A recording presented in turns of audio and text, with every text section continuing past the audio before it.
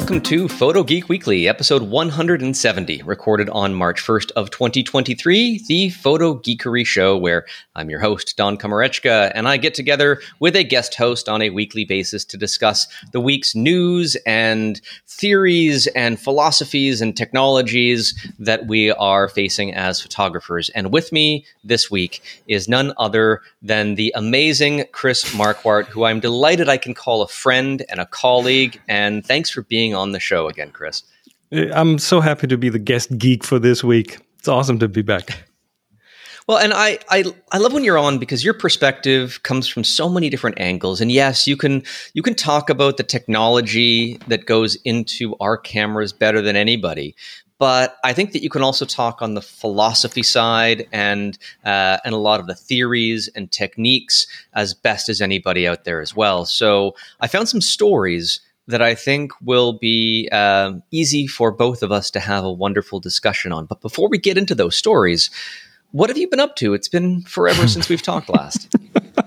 Well, same as you. I had a while of no tips from the top floor. The podcast was kind of silent for over a year, I think. So at least mostly. What am I up to? I'm starting the workshops back up, the tours back up in a bit of a different context than before the pandemic, because it's over, right? The pandemic is over, right?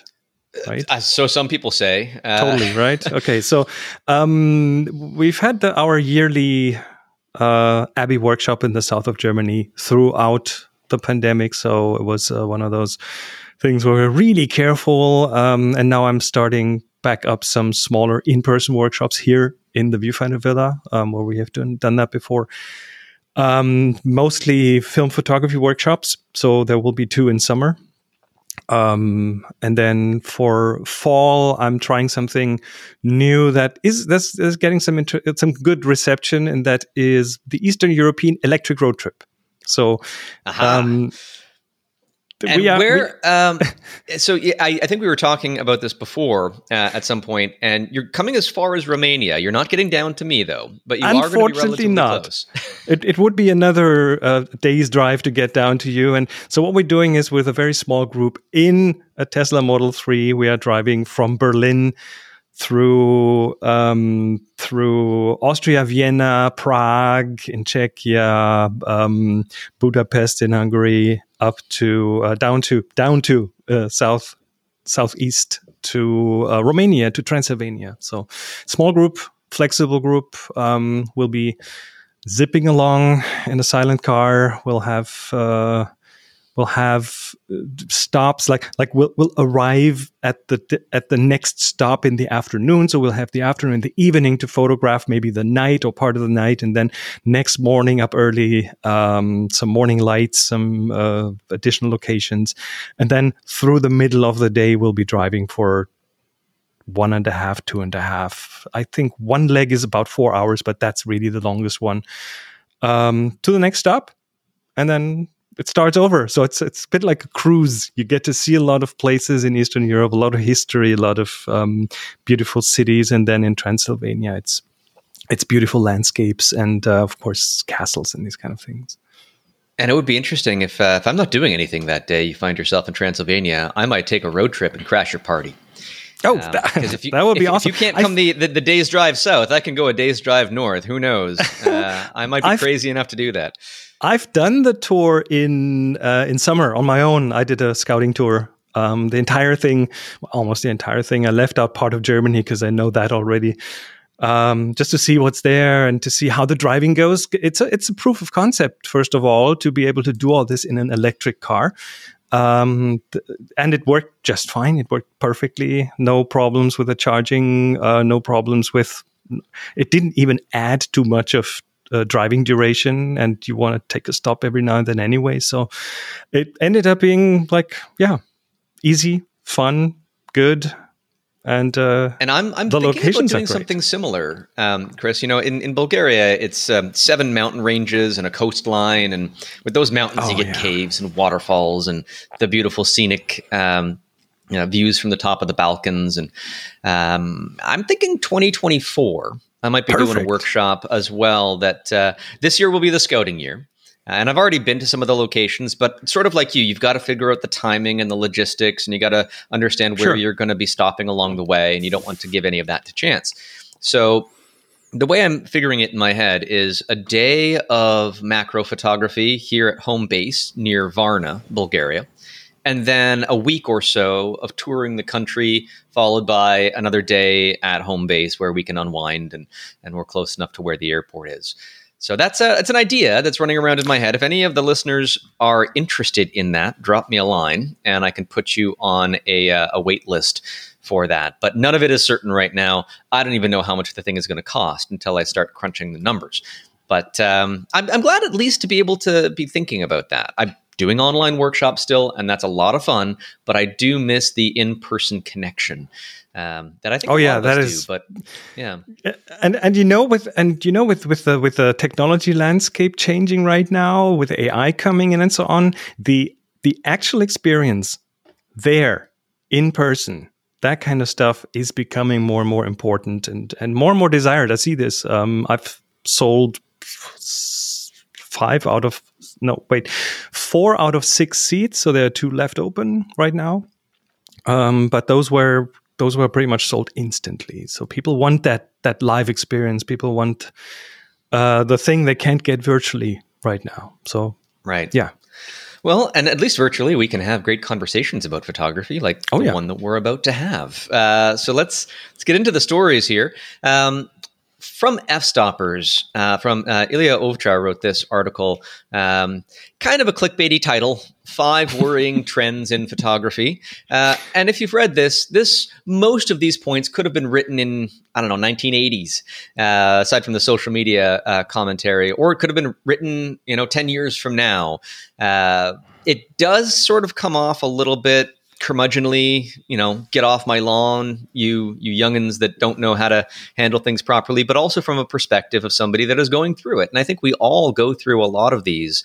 And I just want to touch base on these trends, but also anything that you've seen in the industry at large that is worrying or positive. Where are things going? And this is our springboard to that discussion. So Ilya says the 5 points here are basically reliance on post-production, lack of originality, overuse of social media, disregard for ethics, and underrepresentation.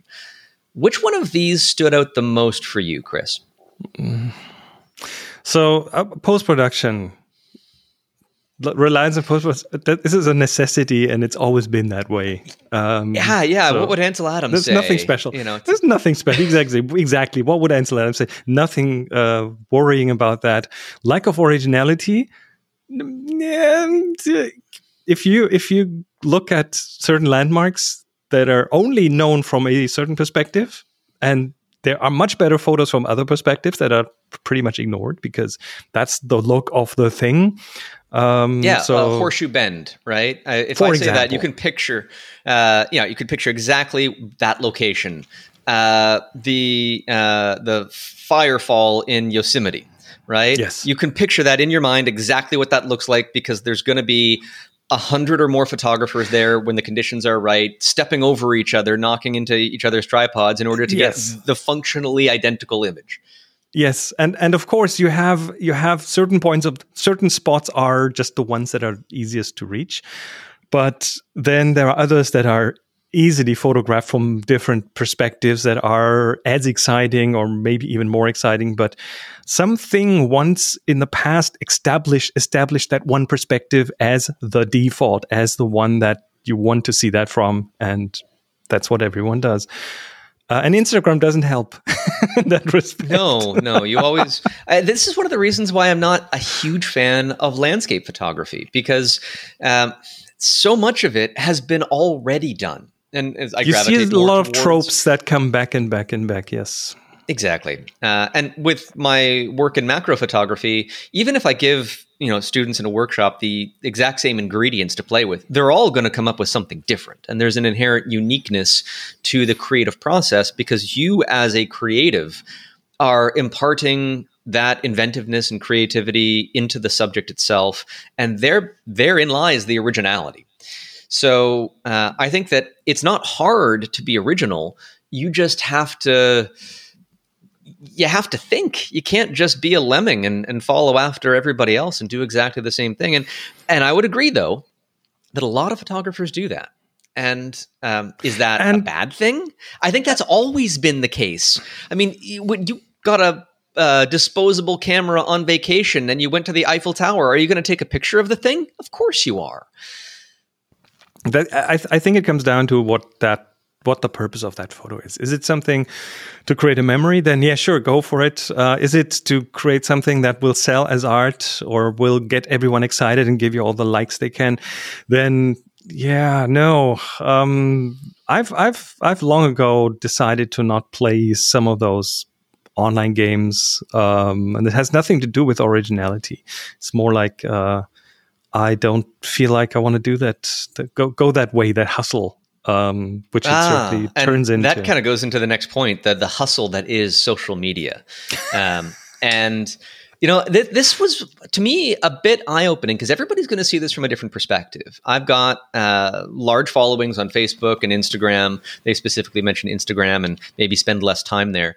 I post my images there and I interact with people and I see work that's been shared on there and it can often inspire me. But it can also be very toxic. And thankfully, with the audience that I've cultivated, I rarely see that, but I do hear a lot of that from others. There has to be a purpose to those platforms. Is it building an audience? And does that audience mean anything to you as it comes to, as a professional? Can you monetize that audience, right? Can you share your images and get people to sign up for workshops like we were talking about, or sell them a print or for licensing and things? I've actually had a number of people discover my work on social media that ended up becoming very big licensing deals. One that is about to become a U.S. postage stamp, an image of a Madagascan sunset moth wing up close. And so that was discovered via the social media presence that I have. And so there's value in that. But is there an overuse of that? Because everything has to be in balance. And I often spend way too much time in front of the computer and less time in front of the camera as it is. Well, it's a question for what your own point. At what point are you? Is this more of a business opportunity? Then yeah, sure, I think it makes sense. Is it your private photography? And Instagram being so toxic, destroying self-worth of a lot of people, or the feeling of self-worth and so on. I just don't feel like that I don't want to. I feel like I don't want to interact with that on that level. And only showing the glowing beauty of my life and the excitement that I have every day, which I of course do, right? It's amazing. It's amazing. So yeah, but then Instagram being toxic, try TikTok. Oh God, I've refused to get a TikTok account, and eventually I'll be that old man that just is living on the social media platforms that nobody has used in decades, but that's the only place where I feel comfortable, I think. I find social media being bad for my soul in some cases, and so I use them. Yes, I do. Of course, I use social media, but I'm more and more conscious about how I use them, and I've learned to be able to turn these things off if it feels like it. My favorite is Flickr, partly because it treats images very well, and I don't have the biggest audience there, but it's photographers looking at other photographers' work for the most part, and so there's a gateway that is it's going to get all of the people that have anger issues and want to post online. They're not going to go to a photocentric community specifically. And so there's less of that toxicity, I think, on that platform. So choose your battles, folks, I suppose. But it's a part of the game we have to play. Now, the next two, I think, were the most interesting points in terms of trends. And I think that it's a constant thing. Like a treadmill or a trendmill, if I will, that this is a constant rolling target, disregard for ethics. And the talk in this particular point is that, would you photograph somebody who's homeless on the street? And is that ethical or is it unethical. And street photographers have, I think, majority have agreed that yes, you don't photograph somebody that is disadvantaged, down on their luck, and take advantage of them further with your work. I see a lot of people doing that. When the refugees were coming from Ukraine in February and March, there were people taking pictures of the crowds of people getting off of buses and what have you. They might have been for news stories or what have you, but I didn't take out my camera. I was there helping and delivering groceries and what have you. I wasn't going to participate within that. And there's an argument that, photographing refugees and taking advantage of people in those scenarios could actually be against the Geneva Convention. So ethics. Do you think we're on a downward spiral in terms of ethics, or is it the same as it always was? Well, if you look at crisis photography, war photography, or stuff like that, there's always two sides to that medal. One is the voyeurism that you help perpetuates. The other side is, of course, the making people aware of things. Ethics in photography, there's a good reason why I've not tried to become a photojournalist, because you to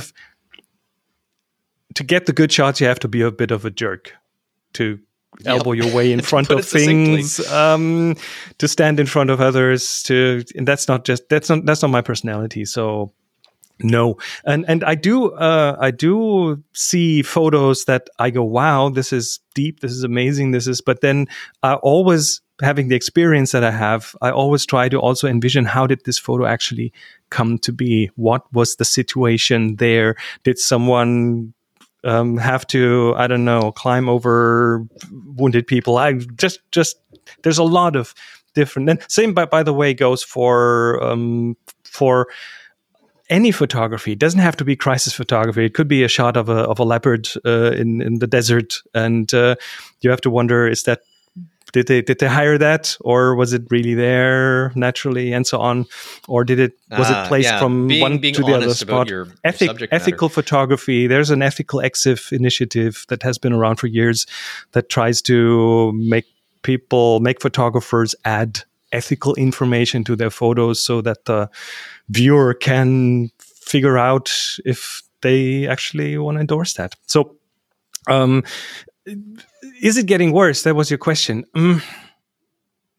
I mean, just by the sheer increase in photography in general, more and more people are into photography, more and more people... And there's less disciplined ethics therein, right? And it's the same when every time something new comes along for people, be it desktop publishing in the 90s or something, there will be a lot of bad output, because a lot of people don't have a framework behind it that helps them decide is it a good or a bad thing.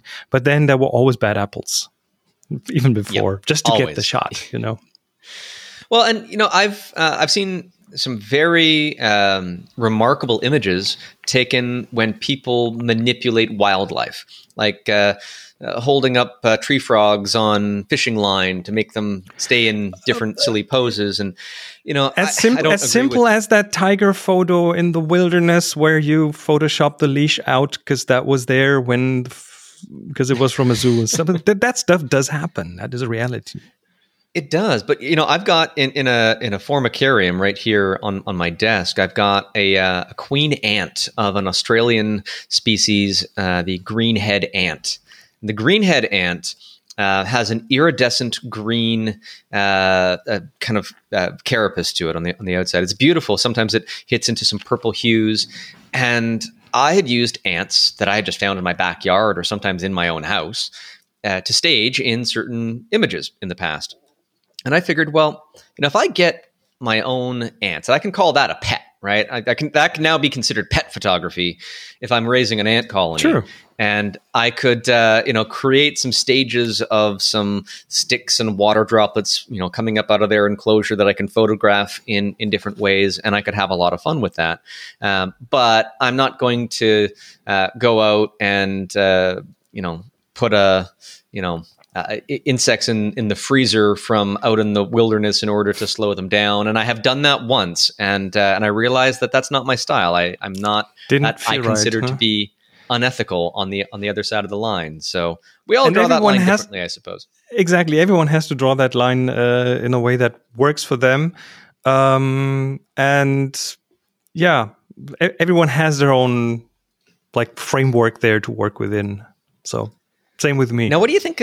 Yeah, well, I guess we all frame our work around a certain set of values, and call them ethics and interests and what have you, and we stick with them. And And you just sometimes have it to develop. happens. It happens without you noticing. Just as a simple example, in Ethiopia, we were with a group shooting, and I got a really good shot. And then later, another one in the group tapped me on the shoulder and said, "By the way, you just stepped right in front of my lens when you took that shot." Right. And I didn't get that shot for that reason, which I didn't even notice because I was so in the moment. So there are so many reasons why some things can happen.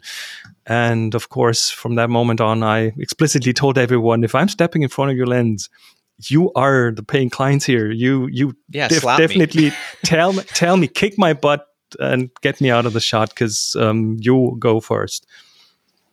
The last comment, the last sort of trend, if you will, on this list here is underrepresentation, which I find interesting because this plays into the idea of photography stereotypes and photographing the majority of what's out there and not giving equity to minority subjects. It could be the glamorous poses where everybody is showing their pretentious wealth on Instagram and what have you, but not representing other parts of their life equally.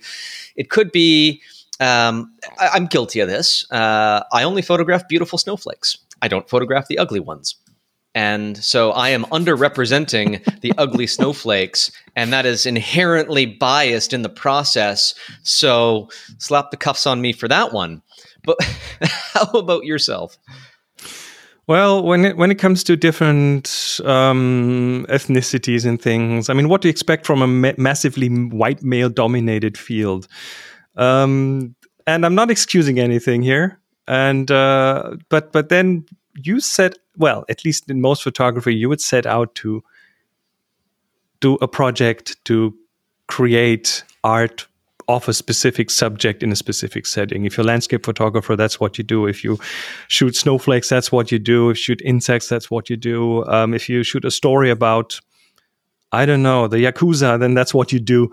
And so underrepresentation, do I have to represent everyone and everything in my shots? Here, I'll give you an example, Chris. On your website, Photo Sensei, which we'll talk about in the break as well, there's a picture of a photographer in there wearing a red jacket. Why does everybody wear red jackets in these landscape images? Where's the blue jackets, Chris? Come on. Why is it always red? Now that you say it, I think, I did underrepresent blue and green jackets here in a big way, and yellow ones. But I have a yellow button that might make up for it. So there you go. But there is an honest reason for that. Red is not a common color in landscapes, and the jacket will stand out and give color contrast against a blue sky or any other elements within there. Yeah. And there's reasons for it.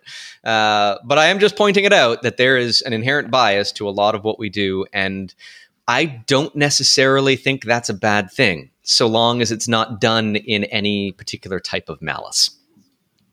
I'm with you there. All right. Into the tech stuff for the next story. Comes in two parts. First part from PetaPixel. Actually, it's an interview originally spotted by an interview from Photo Trend, spotted by Photo Rumors, and I pulled up the article from PetaPixel.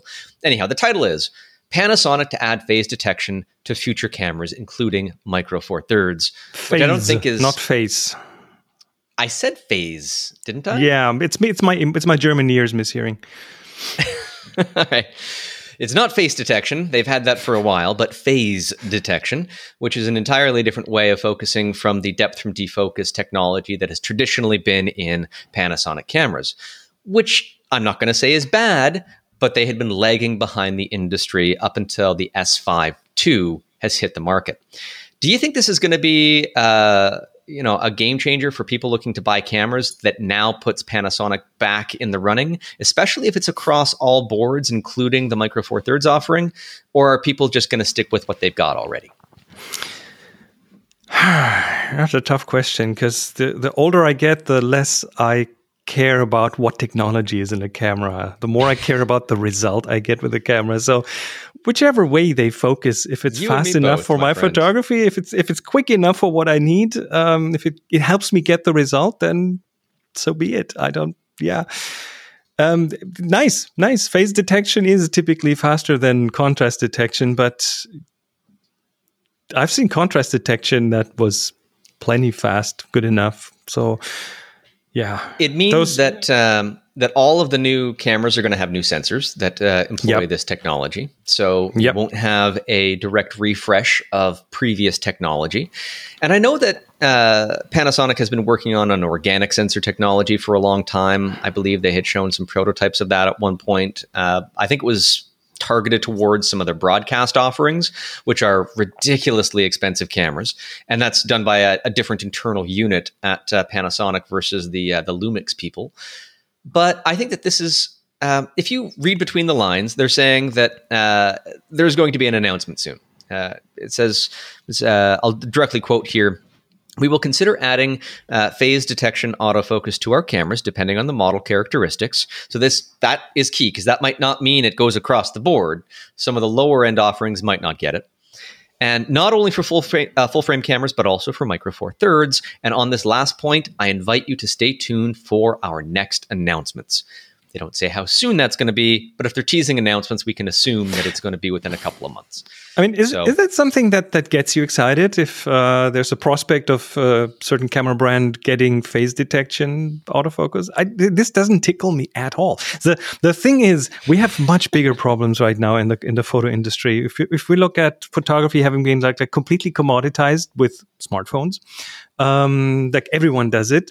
It's not that cool thing that only the cool kids do anymore. And of course, there's still that level, this part of photography that has the dedicated cameras and the large format or the larger sensor cameras and the interchangeable lenses. And that is still a cool factor. And the problem I see is that it's a huge mistake for the industry to concentrate like on more expensive higher end models, which they do right now, because that's where they can make money. The costs have been rising. So this will raise the bar for entry, because the lower end models, and you just said that, so phase detection will probably not be in lower end models. They don't get the cool toys, and that will not entice many people to go into that field of photography, like in air quotes, real photography. And that will dry up the funnel for people to come in there and for their future sales. So I see that as the biggest problem to... They should pick some really cool stuff and put that in entry level cameras, and that would get the kids interested and keep the photography as we know it alive in the future. And well, I won't steal my thunder from our final story, but there's some fun to be had that could be added to cameras. Wait for it, folks. Okay, you mentioned smartphones taking a large piece of the pie away from the traditional photography environment. If you call yourself a photographer, 30 years ago, you had to have a dedicated device specifically for that. But then, as smartphones became better and better, the compact camera market with fixed lenses basically evaporated. There are still a few offerings therein, but the Micro Four Thirds market has been around for a while, and Olympus has handed the torch over to OM Systems. Panasonic recently released the GH6 last year, and that has been widely applauded as a great camera, as it should be. So it was interesting to see that Sigma, piggybacking off the first story talking about Micro Four Thirds, is done developing lenses for that platform, as reported on by fstoppers, at least for now. But is that really any surprise? The Micro Four Thirds platform has been around for a very long time. Every lens is offered by multiple manufacturers. And the real R&D money is probably going to go into lenses for the RF mount and the Z mount and the L mount, which Sigma is a part of. And Sigma still hasn't put out their Foveon style sensor that they teased as soon as the new L mount alliance was established, 4 or 5 years ago? I still don't see that from Sigma. So I'm not mad at Sigma for this. I want Sigma to put their R&D money in other places than this platform that's already mature. Foveon would be such a great place. I mean, and it's incredibly hard to get a good Foveon sensor because of the way the technology works. But me as a film shooter, hey, I want film in digital, and Foveon is exactly that. Full pixel count. Every pixel has all the colors. You don't have to do any interpolation, Bayer array, demosaicing, and that kind of stuff. That takes care of so many things. If they get that right, and if they pour enough heart and sweat and soul into it, then that will be one of those cool things, one of those. And Foveon has had a great promise, but of course they lacked in high ISO performance, that kind of stuff. But yeah, that well, and it also lacked in the lens excited. Offerings. Because you had to use Sigma's mount, right? And that, if you're not playing in the Sigma playground, and very few people were, it was not enticing for you to even experiment with because you didn't have any lenses to work with. Now, Sigma does offer now, I believe, a lens mount modification service, because they've pretty much discontinued all support for that. And they might even allow you to, say, take an L mount lens and retrofit it to an RF mount or vice versa. It's a service that they offer. But man, get me That's a hurdle. That's a hurdle. It's not easy, right? Yeah. But the hurdles keep coming, Chris, because when we go into our next story, this is a philosophical, fundamental shift for the way that people perceive images and the reality that they purport to project. We've talked about AI-enhanced or AI-generated images on some of the past episodes of this, but I think it's going to be one of those topics that is continuing to come up and again and again.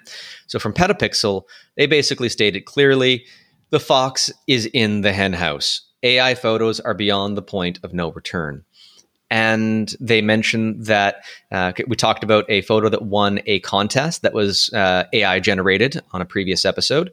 But now there's people that are posting portraits on Instagram and have been doing it for a long time. I think it was 4 months that one person was posting AI generated portraits, generating a huge audience on their Instagram account using completely falsified imagery. This is not going to go away. This is going to continue. How is that going to affect photography, and not just photographers? Because obviously, you can't AI generate photos from your wedding. You can't AI generate photos of a photojournalistic event or something like that, or maybe you could, but unethically as it would be.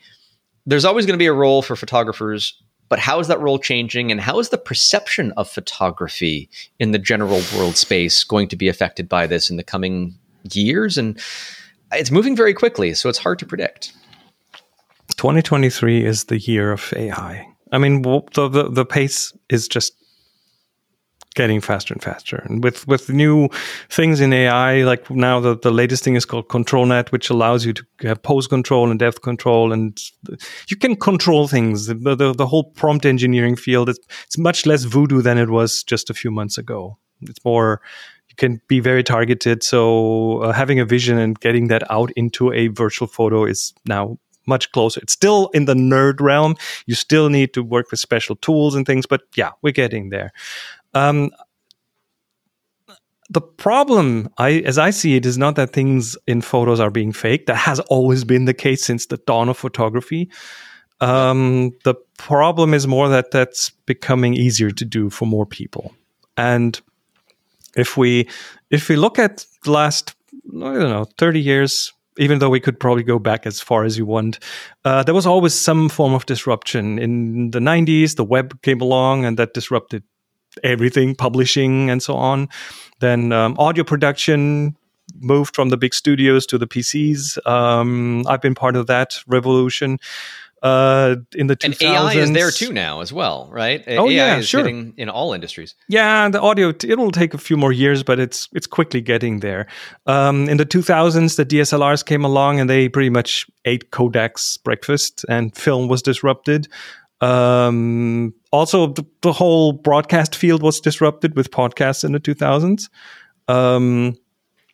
What else? The web in 2010s, like the whole e-commerce thing, pretty much brick and mortar isn't what it used to be.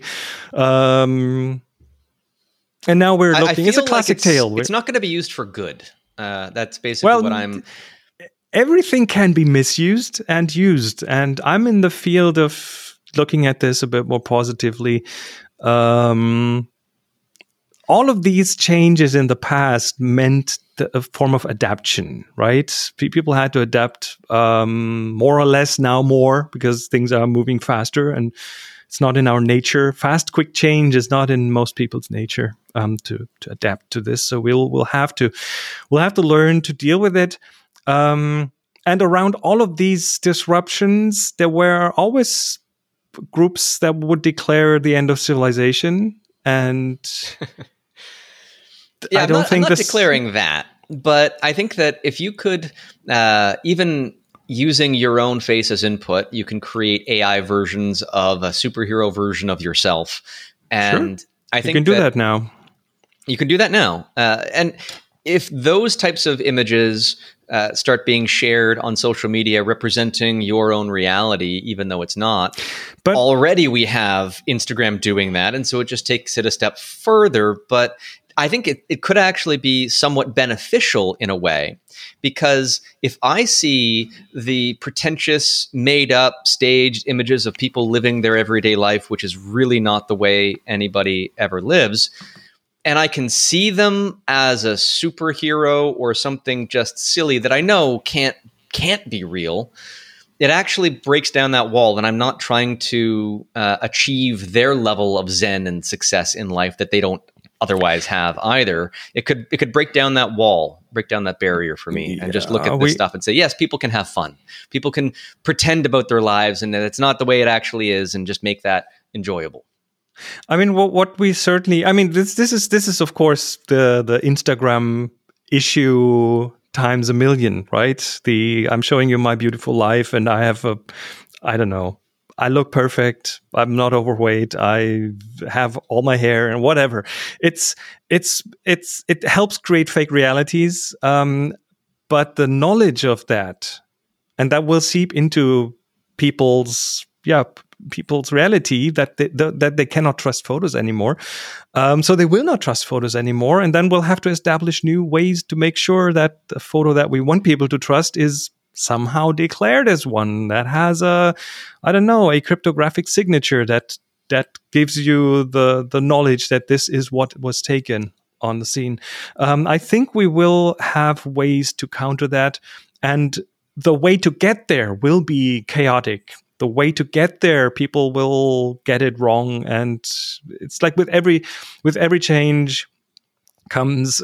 Look at desktop publishing. Kids before the 90s will not know that desktop publishing was an expensive thing. Publishing was expensive. It required expensive tools. There were gatekeepers, the publishers, and the newspapers, and they. That was democratized in the 90s, but it ended up in horrendous outputs because people were not educated in how to make a nice layout, what fonts to use, how to not mix them, and so on. So we had a time where it was chaotic, and now it's getting better because more and more people learn and become better. I see the same thing in this whole AI story. It is, for a while, gonna create a lot of chaos, and I mean, takes time any to go back to normal. That was any manuscript that was printed on a dot matrix printer with the spools and the sprockets on the side, that was not good content. It's probably not anything that a regular publisher would ever touch. And so, yes, again, media has been democratized in many different ways, and the expertise to fake something is now as simple as writing a sentence. And that can also be faked by another AI technology if you can't write a good enough sentence. And people are using this to take advantage of others. From DIYphotography.net, I found an article specifically stating one case where scammers were using an AI image of fake earthquake victims to steal donations. And so that's happening right now from the victims in Turkey and Syria. I'm not sure how much they will have scammed, but that's immaterial to the fact that people are out there attempting to do that with, I think that image was made by Midjourney AI. And there are signs, at least right now at that generation of technology, people have more fingers than they should. And I've seen that photo you shared. It did not convince me the least. I saw this and I instantly went to, oh, that's an AI photo. But of course, it's a learning Chris process. Marquardt. It's a learning, yes, it is a learning process, and we will learn. And then there might be other things as the photo. The photo is maybe not. It's gonna have less weight in the future, and there will come other things that are going to replace it in terms of this is reality, I'm showing you the truth, which with photos was never the case anyway. So, well, of course, a camera does not see the world the way that our eyes see the world. A camera sees everything at once. Our eyes see one thing in any given millisecond, and we dart around, and our vision accumulates the view of what we have, and then the view of what we have is not the same view as what we remember it, whether we remember it a minute later or a year later. That gets all confuddled with other memories of similar things because we are organic creatures, and a camera is digital, or at least a digital camera is. It's fundamentally different. So reality therein is subjective. And I think the goal has always been for photography to as closely mimic reality as possible. But now this is imagery, not photography. It's not being captured. Light isn't being captured. It's being made from these neural nets that I don't think it's going away. I think it's going to get better. Midjourney AI in the next couple of years is going to be 3 times, 4 times better than what it is right now, and it'll be harder to find that line. But it'll be faster. It'll go faster than people think. Yeah, development is going to be faster. I entered a photo contest recently, and I won a minor award. I didn't get first place in anything, but in order to confirm that the image was real, they requested that I send a RAW file, and I did. And so that was a nice way for them to vet their participants. They're not going to give out an award to something that was an AI generation or that I didn't take, and so I didn't have the original version of to illustrate that I had taken it. And I wish there would be some way for me to allow that the proof of ownership with that raw file, the proof of genuineness, to be embedded in there. And Canon and Nikon both tried to have image authentication kits in the past that were hacked and became irrelevant very shortly after. And I don't think that there's been an attempt at that since. So we'll see. It'd be nice if we could have a program that created a key from the original RAW file that you could associate with an edited image and understand that the two are linked and somehow give an appropriate fingerprint. But we need a blockchain. That's what we do.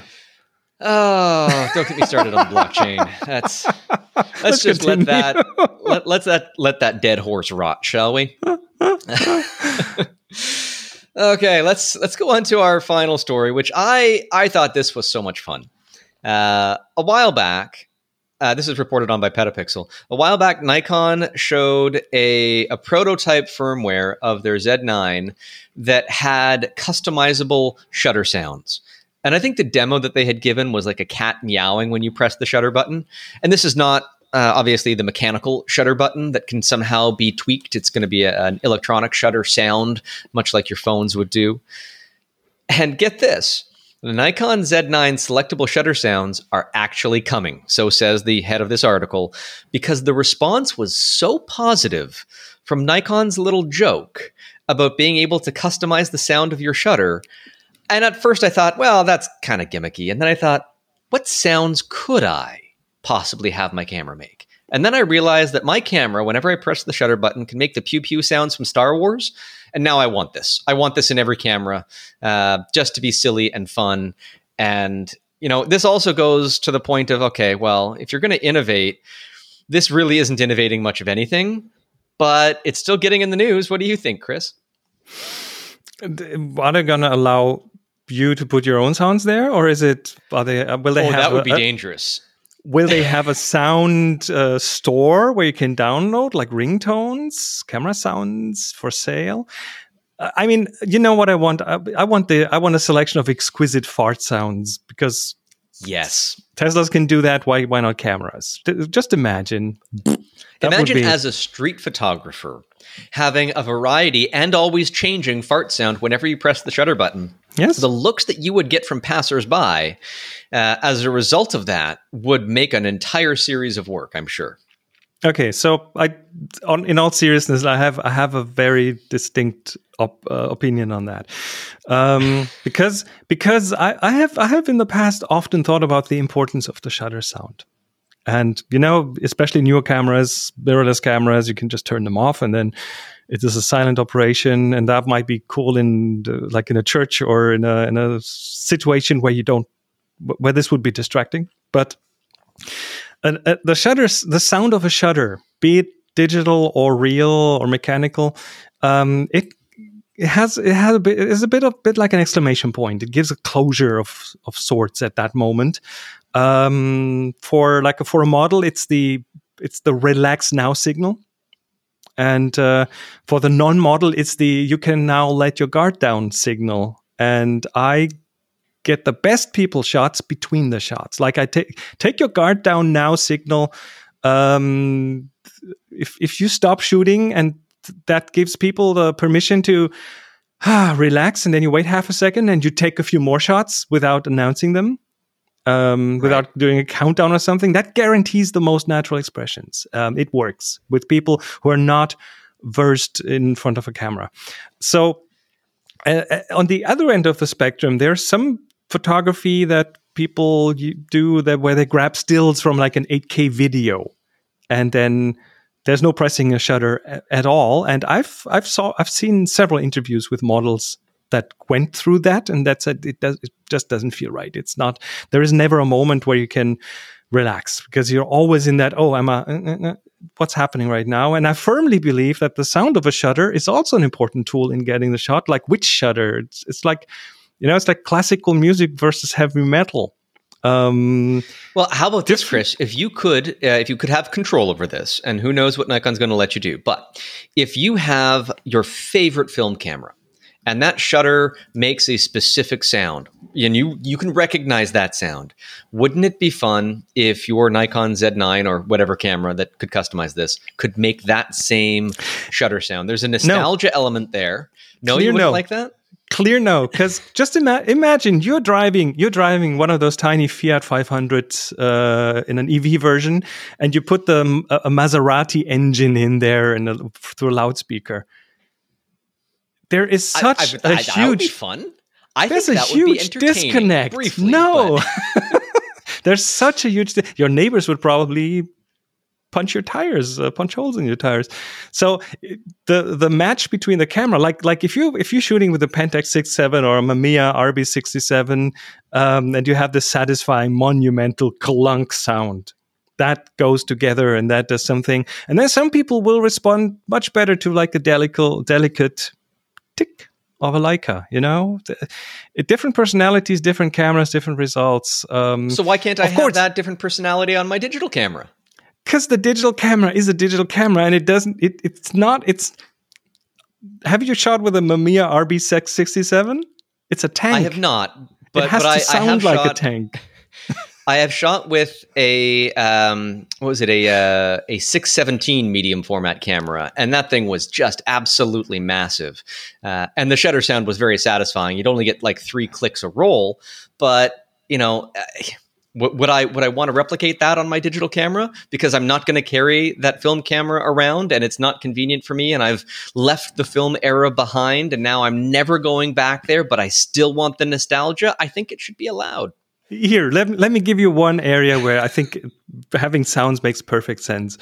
And that is when you're shooting kids or babies, or if you need to, break the ice with someone. Yeah, get crazy frog or a fart sound or a burp or whatever, to get attention, to make people let down their barriers. That is totally cool. Man, that's like a tool a kid photographer, like if you're photographing children and your camera starts making fart sounds, the expressions you're going to get out of that. That's going to be phenomenal. I'm all for that.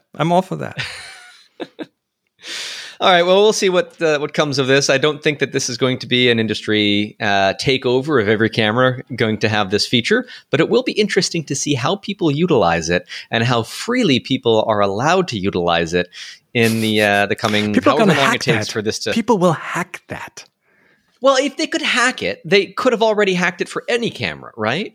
If you had an electronic shutter on a 5D Mark II, then couldn't the people behind Magic Lantern have made it make fart sounds ever since then? I think that was a possibility. And now ask yourself why they haven't. Why is that not available? Because no one wants it. I don't know. I think that if it was made available, people would have utilized it. So we'll see. I'm looking forward to hearing cameras farting in the future. That rounds out the stories for this episode of Photo Geek Weekly, and you can find the show notes at photogeekweekly.com. And you can find my friend Chris Marquardt in a number of places online. Where should people go to find you, your workshops, and to pick your brain? ChrisMarquardt.com. Just my name, .com. All right. That's Chris, I actually just redid the entire website a few months ago. Oh, so nice. And your last name is hard to spell, but just go to the show notes and you'll find it. Yes. And then your workshops are there. You've got your Photo Sensei website there, where you can do basically, this is where you do a live lesson with somebody, like a one-on-one type of personal video session, right? Yeah, people book me. It's not as much as you'd think it is, but every now and then someone books me for an hour or two to go through a specific kind of photography, or to have a portfolio review, or to learn more about workflow, or like I'll do an entire brain dump for you there, and you can book different length slots directly. One-on-one video session, nothing pre-recorded, just us on a video call, like you and I know right now. Right. So you can find Chris from all those places. I'll put the links there for you. And of course, I mentioned that I've got some workshops and what have you going on. The current one I've just started on with Princeton Photo Workshop. We're in week 2 of 4. That one is completely booked and it's already started, but there is going to be a new date for that. If you wanted to join the wait list, I'll put a link to that in the show notes. And from there, the waitlist at Princeton Photo Workshop, they will email you a link, a hidden link. It's not available right now, to see I think it's in April and May, the next dates. And we're going to see if we can fill that up just by sort of whispers and word of mouth. It's already half filled. So if you want to jump in on that one, it's doubtful that it will get completely filled. So there's going to be more one-on-one time during that course as well. Okay, picks of the week. Let's get into this. Chris, yours is a rather unique pick compared to all of the picks that anybody could have presented to me. What is it?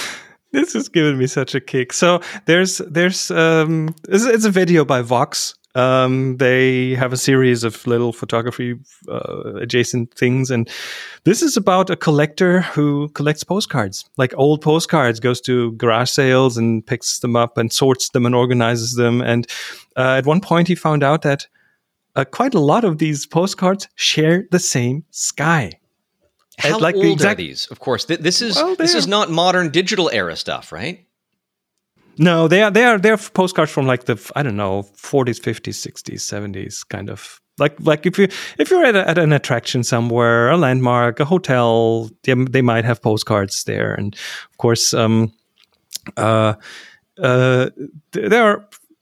And what he found is that they share the same cloud, sometimes mirrored, sometimes not, but it's the same cloud. And this is a bit of a detective story. It's like, why on earth is that the case? So they talk to a photo historian. I'm not going to give away the secret, but it was a short, 10-minute video, and I've thoroughly enjoyed that because it has everything. I enjoyed it suspense, mystery, and yeah. When you sent me the notes yesterday, I'm like, okay, I got to just, whatever I was doing, just forget about that. Let's Chris is choosing a video for a pick of the week. I must see what this is. And it was well worth the watch.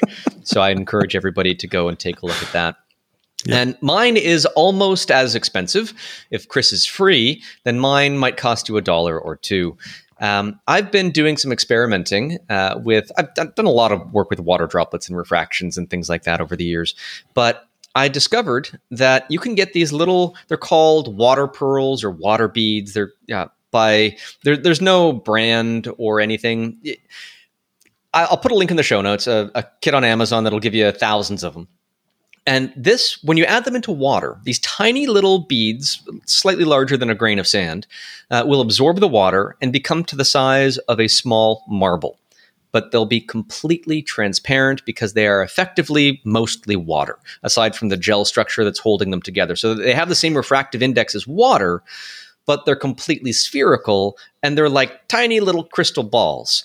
And they work great for refracting light through them, just like a crystal ball would. Are they seamless, or do you see like a production seam of sort? You don't see a production seam at all. Awesome. Yeah. Are they are they hollow? Like is the water inside, and if you squeeze them, they pop, or is that just the whole structure? They don't pop. Is like a sponge? I actually had some. They've dried up here. At least the ones that I had. You can squeeze them real hard, and they just bounce back to where they were. All right, if you squeeze them with Herculean strength, they will break apart, but they will take a beating. Are they sticky?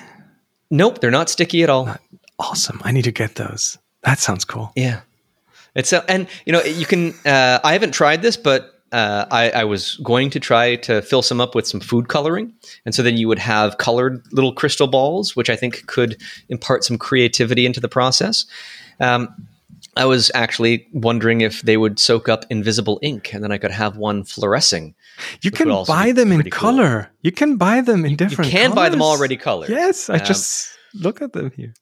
But I had another idea that I was toying with. I had tried in part of my support for Ukraine series. I haven't been successful with this idea yet, but I've been trying to put a fluorescing blue diamond inside of a water droplet. And that droplet refracts an image of a yellow flower in behind, playing on that blue and yellow theme. And using tweezers, I'm able to get that diamond inside the droplet. But I learned very quickly that the surface tension properties of water don't just apply to the outside, but also the inside. And so that diamond was always jumping and sticking to the inner water-air boundary and not staying properly in the middle.